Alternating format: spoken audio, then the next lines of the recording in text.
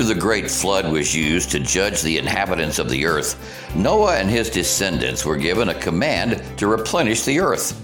Unfortunately, it didn't take long before those that began the process once again became prideful and rebellious.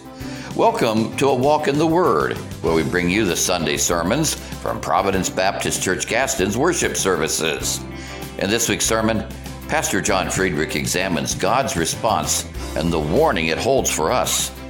Let's join in as Pastor Friedrich preaches a message entitled Up, Up, and Away from Genesis chapter 11. Good to be in the Lord's house this morning as we open up His Word and see what He has to say to us. So, as I said, we are going to be in the book of Genesis chapter 11, reading verses 1 through 9. And the whole earth was of one language and of one speech. And it came to pass, as they journeyed from the east, that they found a plain in the land of Shinar. And they dwelt there. And they said one to another, Go to, let us make brick and burn them thoroughly. And they had brick for stone, and slime they had for mortar. And they said, Go, let us build a city and a tower, whose top may reach unto heaven. And let us make us a name, lest we be scattered abroad upon the face of the whole earth. And the Lord came down to see the city and the tower, which the children of men builded. And the Lord said, Behold, the people is of one, and as they have all one language, and this they begin to do, and now nothing will be restrained from them, which they might have imagined to do. Go, let us go down, and there confound their language, that they may not understand one another's speech. So the Lord scattered them abroad from thence upon the face of all the earth, and they left off to build the city. Therefore is the name of it called Babel, because the Lord did there confound the language of the earth, of all the earth. From thence did the Lord scatter them abroad upon the face of all the earth. Let us pray. Heavenly Father, as we come before your throne again this morning, we are grateful once again, as always, for your goodness towards us, Lord. We know we are an unworthy people, but yet your love, your generosity, your mercy, your grace continues to pour out upon us. And Lord, we thank you for this chance to open your word, to gather together in your name, to lift your name in praise and worship. And Lord, just help us to prepare our hearts and our minds for the words that you would have us to hear this morning. Help us to take them with us as we leave today. Let them take root in our lives, that we might bring forth a bountiful harvest for your glory and honor. And Lord, let us continue to live our lives in accordance with your will and purpose. Lord, I know I'm not worthy to be the one to stand here this morning to present the word that you've laid upon my heart, but I just ask that you take me and use me as your instrument. Take away anything that in any way could interfere with the message, selfishness, pride, distraction. Whatever it might be, Lord, take it away. Empty me. Make me a vessel filled with your Spirit, that I might speak only those words that you've given me. And Lord, as a church, help us to continually grow and to continually reach outward to the community around us, that we might serve them in your name, to serve them in a manner that is glorifying to you. And let us always be outward seeking and not inwardly focused. And Lord, as individuals, help us to always see opportunities to share your gospel, to share your truth, that this world that's in so desperate need to hear it can be made aware of the truth that only you hold. And Lord, forgive us of our sins, and we pray these things in Jesus' name. Amen. All right, this morning we're looking at the story of the Tower of Babel. Now, the time period that we're talking about is a time period that is subsequent, is shortly after when the Great Flood occurred. And we all know the period of the flood was a time when God flooded the earth because the sin and rebellion of mankind was so rampant. It was out of control. God said, I need to basically reset and to pass judgment on the world. In fact, if we look back at the passage where God makes this fateful decision, the Bible describes it in this manner. In Genesis 6:5, it says, And God saw that the wickedness of man was great in the earth, and that every imagination of the thoughts of his heart was only evil continually. Now what's more, the description was expanded later on in the scriptures to say it was corrupt and filled with violence. Kind of sounds like a time period we might be living in right now, isn't it? So mankind was really in a bad way when it came to the rebellion right before the flood. But God chose one man One man that had found grace in the eyes of the Lord, and whose family he was going to use to begin to replenish the earth once he had passed judgment on the earth. Because remember, there would be no living thing survive this great flood that breathed air, basically, except that which was on the ark. So we have just a very small group of individuals, small group of people that would be required to replenish the earth. And this was the task that God had given Noah's family. They would ride out the flood and they would be spared through the ark that God had commanded in the build. And it's interesting because, and this isn't the topic of the sermon this morning, and we could get sidetracked if we're not careful, but think of the ark as a type, a picture of the salvation that God was going to provide years later through His Son, Jesus Christ. Okay? So, Noah's family on the ark spared the judgment of God and the flood so that they would live. But something interesting happened.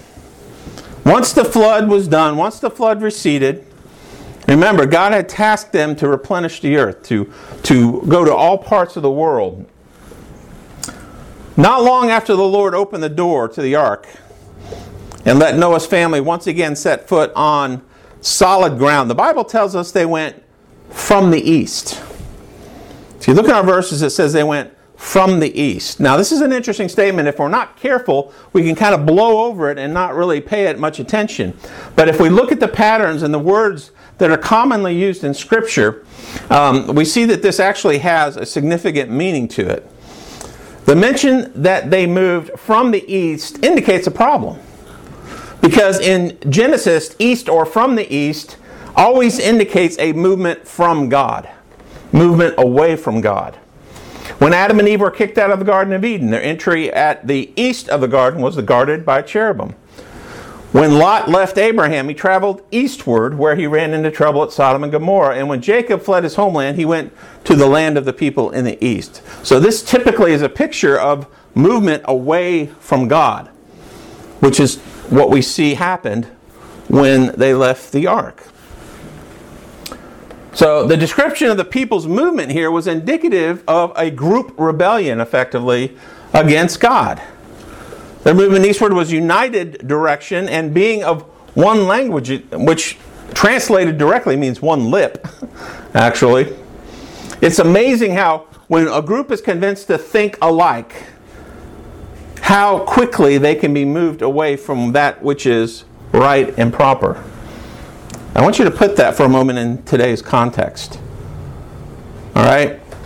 When a group is convinced to think similarly or forced to think similarly, it is very easy for that group to begin to shun, to move away from that which is right and proper. And we see this happening in today's society, a forced groupthink that moves away from God, that moves away from that which we know is right.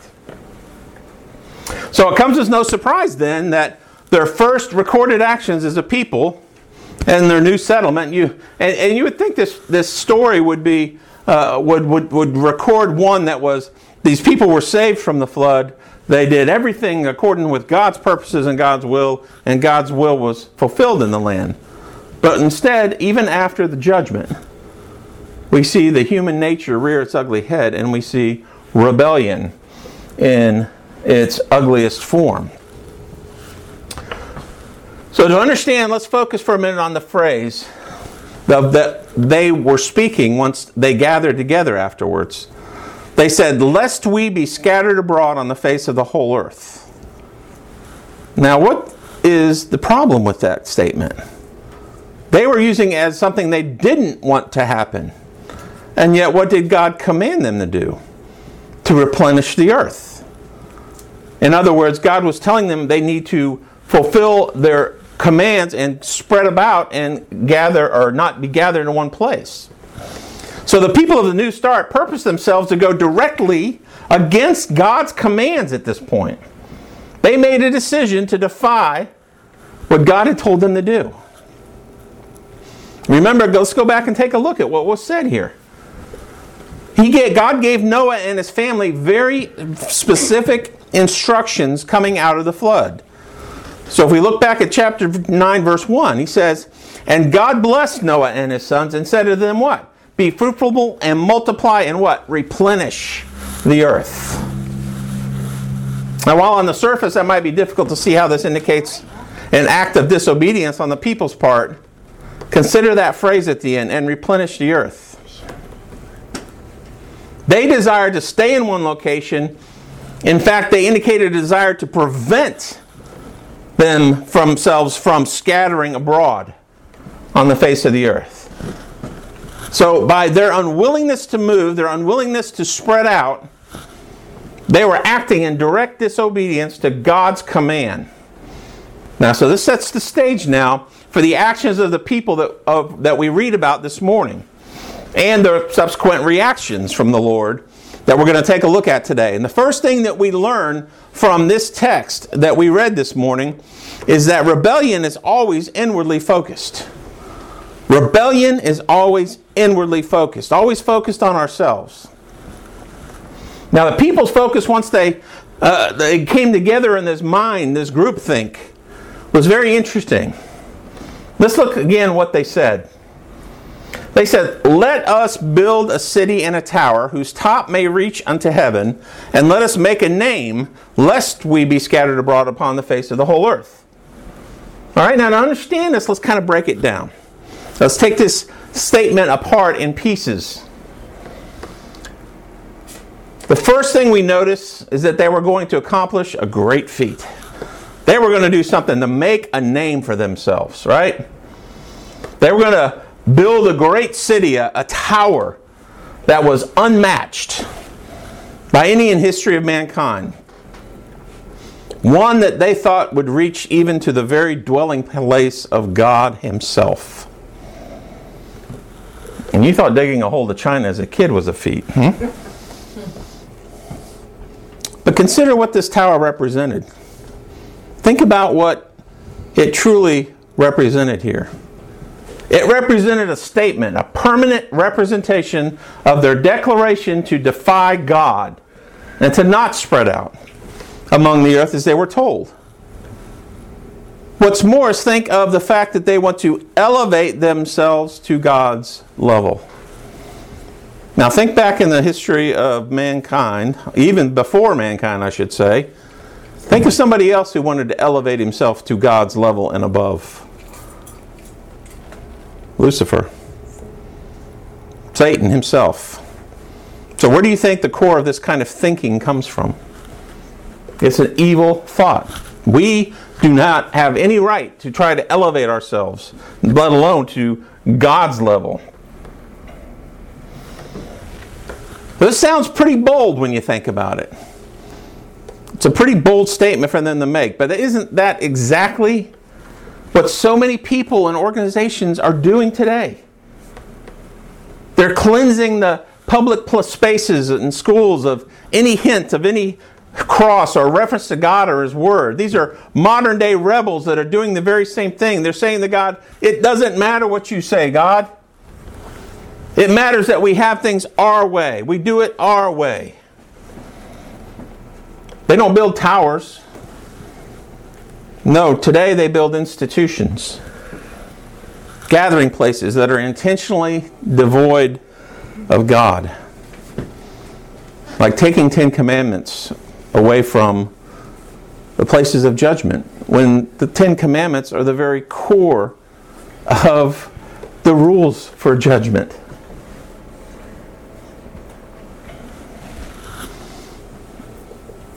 They make their godless displays of worldliness with that tower.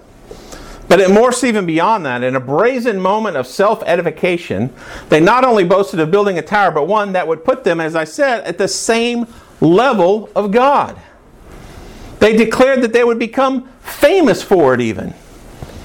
Let's make a name for ourselves. Let's put ourselves right up there with the Almighty. Think of the sheer audacity of saying that. And they'd actually take pride in the fact that they were going to defy the one true God. But once again, we don't need to look very far today in order to see the very same thing.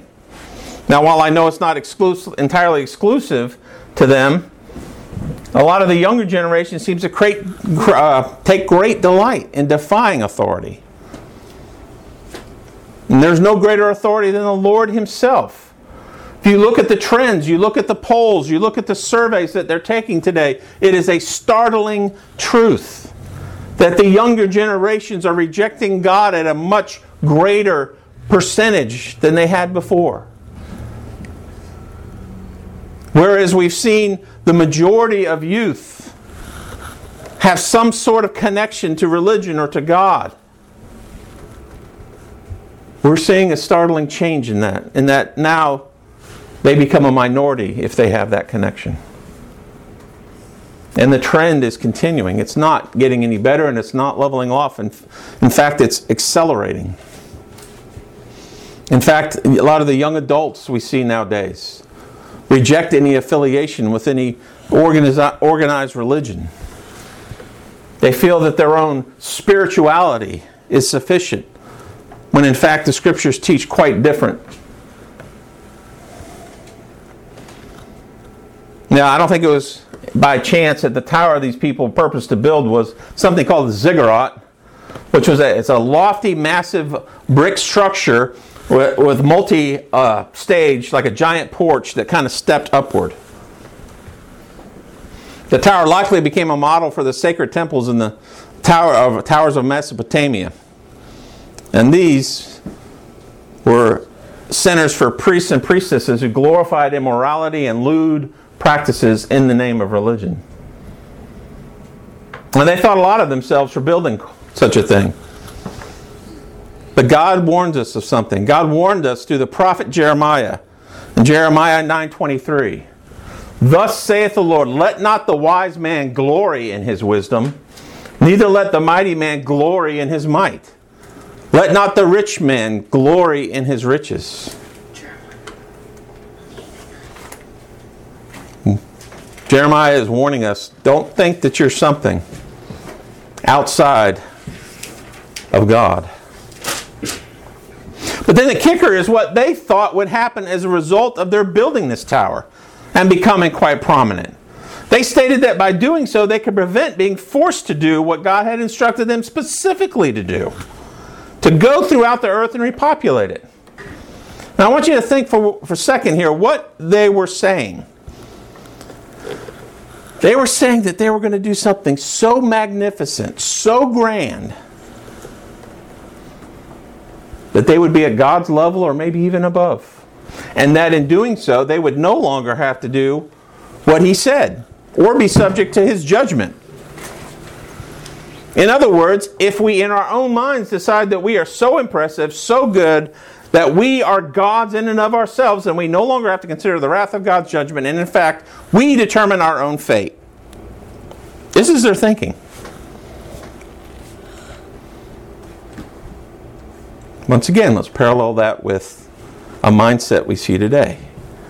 If I shut God out of my life altogether, I rid any possible exposure to God's Word, to God's judgment, to any reference to God, then I get to decide how I live my life, and I get to decide what is going to make me a good or bad person. We don't see that today, do we? That's exactly what we see today. They want God out of everything so that they can be their own gods. They can make their own judgments. They can decide what is good and bad for themselves. So this is not unique to the time.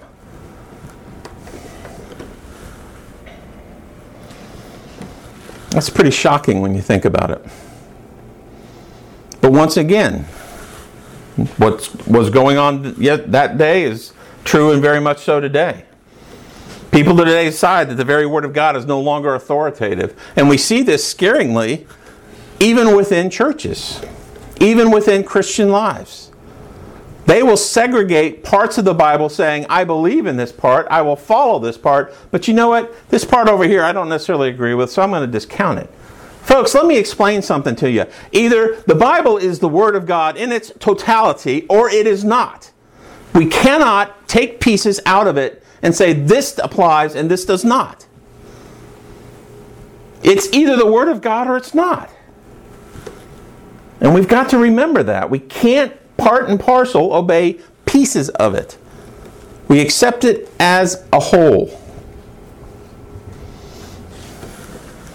But they want to reject it, saying that they want to be rulers and masters of their own fate. And they want to have the authority to decide what is right and wrong, casting aside any divine influence and sacrificing it on the altar of modernism and progressive theology. The second thing we learned from our passages this morning is that our rebellion is not going to ever stop God's plan. All right? The people really thought a lot of themselves, and they purposed to do, and at least had begun trying to accomplish through the building of their city and a tower, perhaps believing that they had somehow stoically showed God that who was boss in this rebellion. We're going to show God, we're going to do it our way. But God then responds. And He responds with something that might seem puzzling at first until we dig into it a little bit. God makes the statement, He says, "Behold, the people is one, and they have all one language, and this they begin to do, and now nothing will be restrained from them, which they have imagined to do." Now we read this, and on the surface it may sound like God is kind of afraid of what they're doing. Afraid that the people have accomplished this. So there's no telling how powerful they may become. But I can assure you that God was not feeling threatened in any way. God is not intimidated by our bold rebellion. What was meant by that statement was effectively this. The people have done all this, and if they're left to themselves, there's no telling how evil they might become. You see, God recognized man's propensity for evil. And it was acknowledging that if He let it go, if He left it unchecked, it would become worse and worse. Now that's true of us.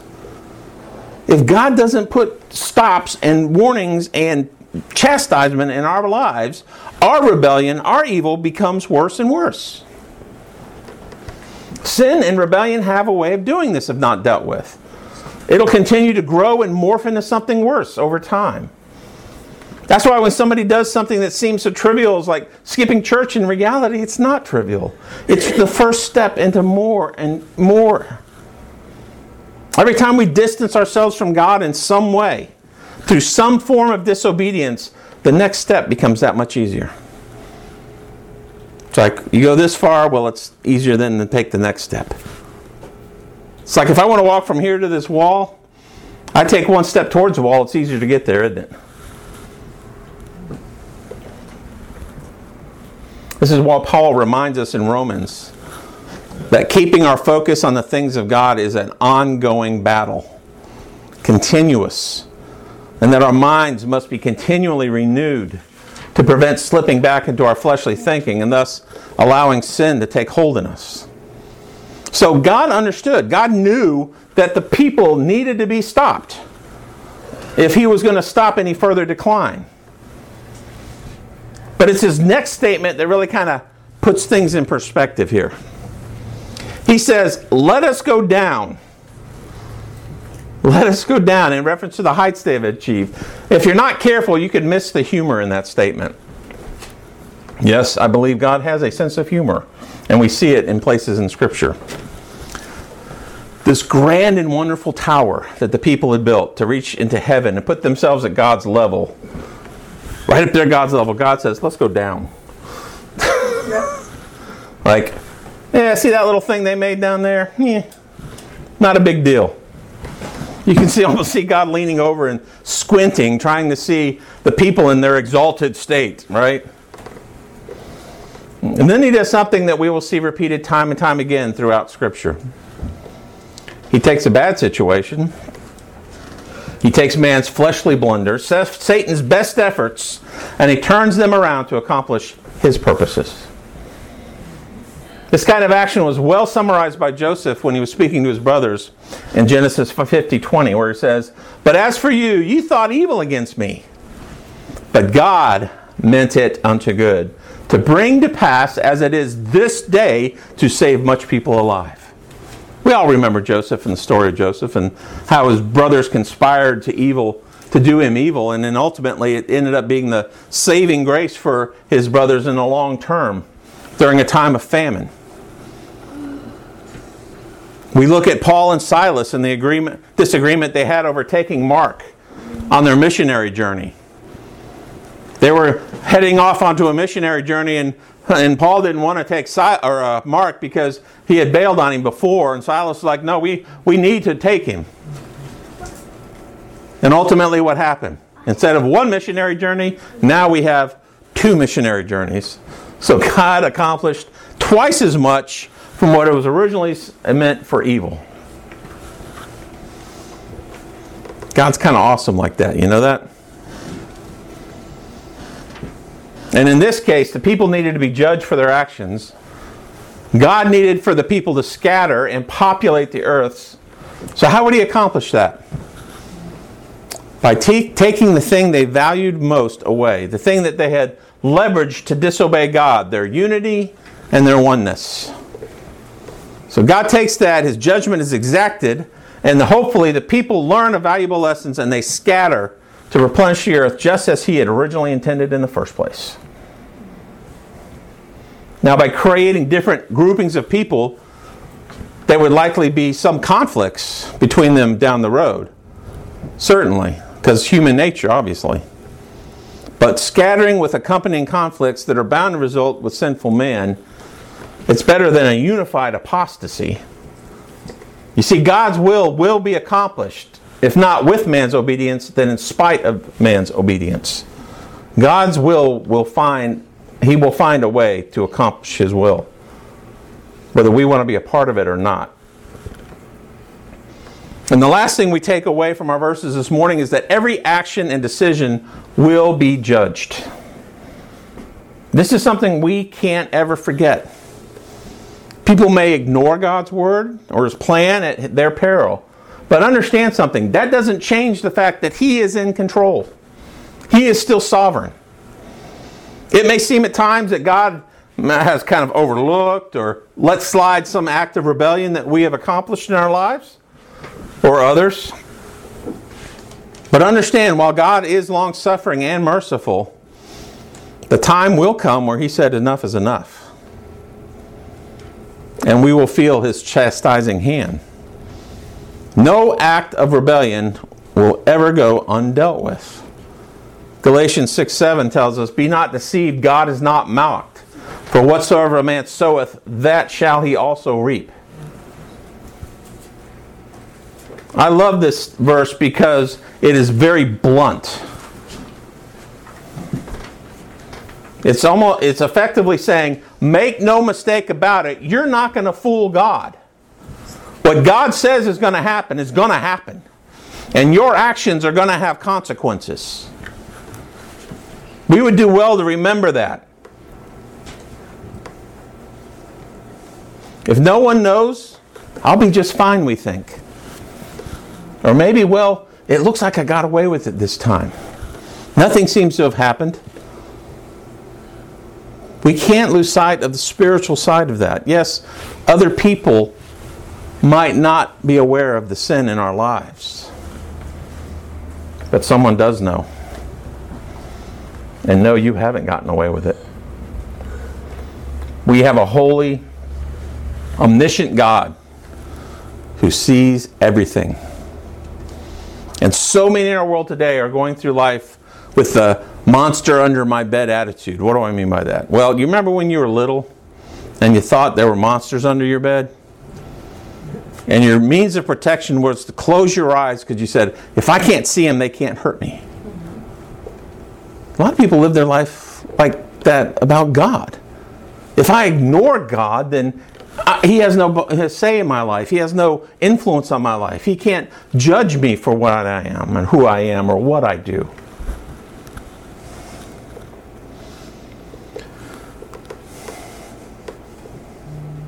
But be warned. Hebrews 9:27, it is appointed unto men once to die, but after this the judgment. You see, we all have an appointment. And it's an appointment that we've got to be honest with ourselves at some point in our life. And that is that we are going to die. If we're not a part of the rapture, we are going to face death someday. Each and every one of us. Some sooner, some later. And your age doesn't necessarily have anything to do with it. Some will leave this earth sooner than expected. Some will leave earth at a ripe old age.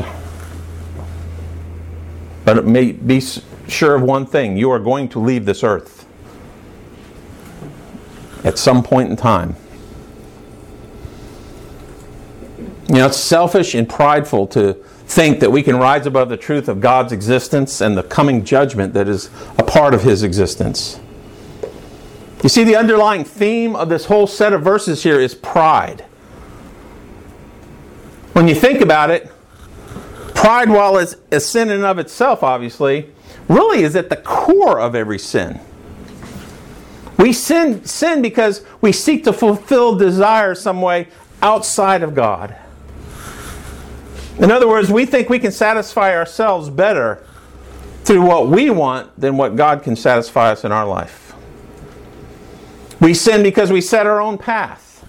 In other words, we know a better course for our life than the very creator and sustainer of the one who keeps us breathing every single moment. We sin because we place the value of ourselves higher than the value of others. In other words, while God is no respecter of persons, we assume we have the right to be so. That's why racism is a sin.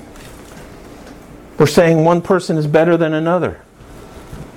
And God says, I don't see it that way. We look down on others whose sin we deem to be worse than ours. In other words, we assume the right to judge only when God, as the righteous judge, has the authority to determine the weight of sin's judgment. And even the one unforgivable sin is probably the ultimate demonstration of pride.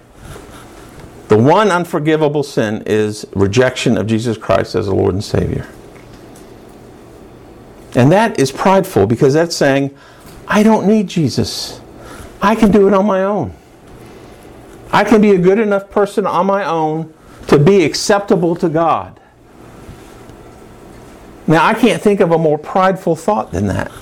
When we know that we sin every single day in some way, shape, or form.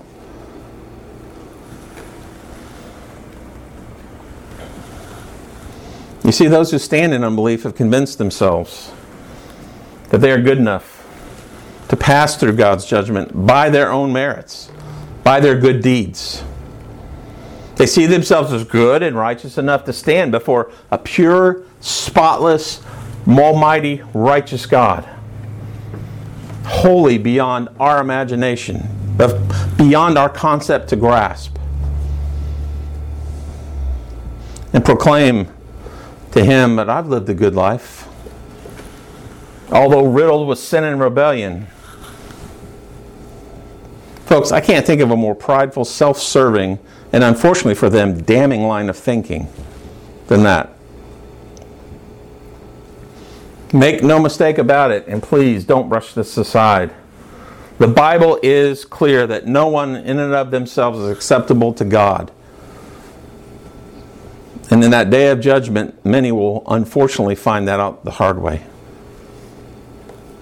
Any confidence you place in your good deeds or the balance of your lifelong actions, doing good to bad, is utter foolishness. And it's sorely misplaced. Now, I don't say this to you to be demeaning in any way, but in the hopes that if you have found yourself thinking along these lines, you recognize that even one sin, one thing wrong, one thing in rebellion or contrary to the will and the Word of God makes you incapable of measuring up, makes you unacceptable to be in the presence of God. And that be you, that could be me, that is any one of us. But praise God, He didn't see to leave it that way. See, God knew we were going to be a bunch of hard-headed, rebellious people. So He made a way. He made a path for us to find reconciliation to Him. He didn't want to leave us in our lost state. And in Romans 5:8 it says, "But God commendeth His love toward us in that while we were yet sinners, Christ died for us."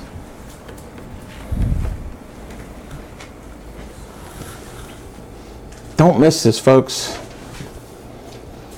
There's a God in heaven who loves you so much, with such an intensity, with such an overwhelming passion, that He would send His Son to live the life that we could not live, to die the death that we could not, and pay the price that we were incapable of.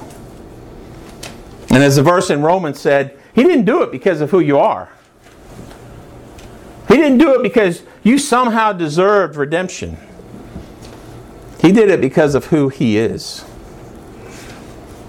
That His name might be praised among all the nations. That He might be glorified in the new life that you receive when you accept Him as Lord and Savior. So I ask you today, can you find it in yourself to step away from your own pride? To take a step back and take a look and say, am I living life by my own standards? Or can we step into a new life through Jesus Christ, understanding our unacceptable nature before God, understanding that we cannot do anything to reconcile ourselves to God, that God sent His Son, that God calls us to Him, that we might be saved. And it's not a hard process. It's not complicated. It's so simple even a child can understand it. If we'll simply confess our sins before God, understand that we have sinned against Him, we've offended Him, we have made ourselves unholy, unacceptable, and that Jesus Christ came to this world, went to the cross, took on the sins of the entire world, suffered the full wrath of God, rose again 3 days later in victory over sin, death, and hell. If you will believe in that in your heart, not in your head, in your heart, and truly embrace that, then you can be saved. You can look forward to whenever that time comes that the Lord taps you on the shoulder and said, it's time to go. That you can look forward to a reunion in heaven unlike anything you've ever imagined. Don't you want that? Why not make it so today? Let's stand as we pray.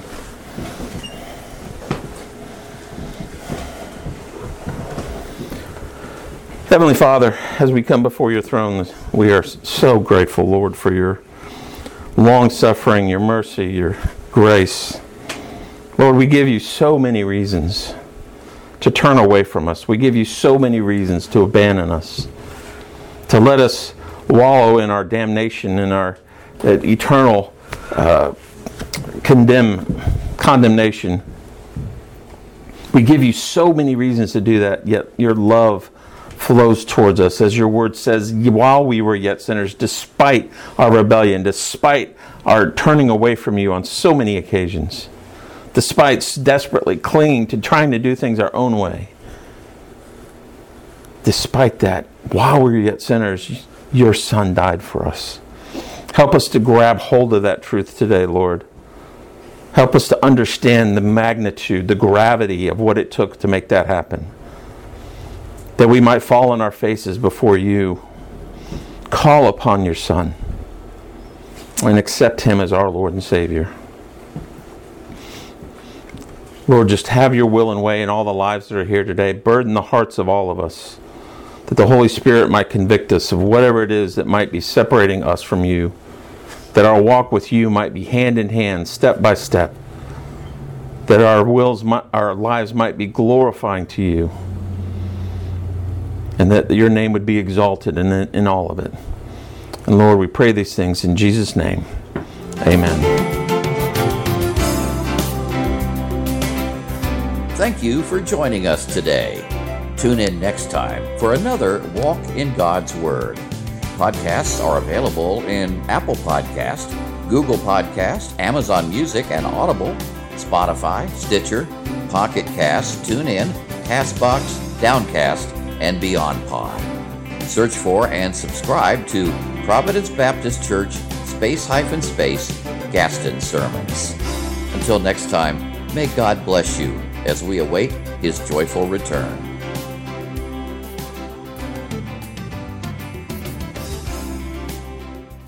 Hi, this is John Friedrich, pastor of Providence Baptist Church.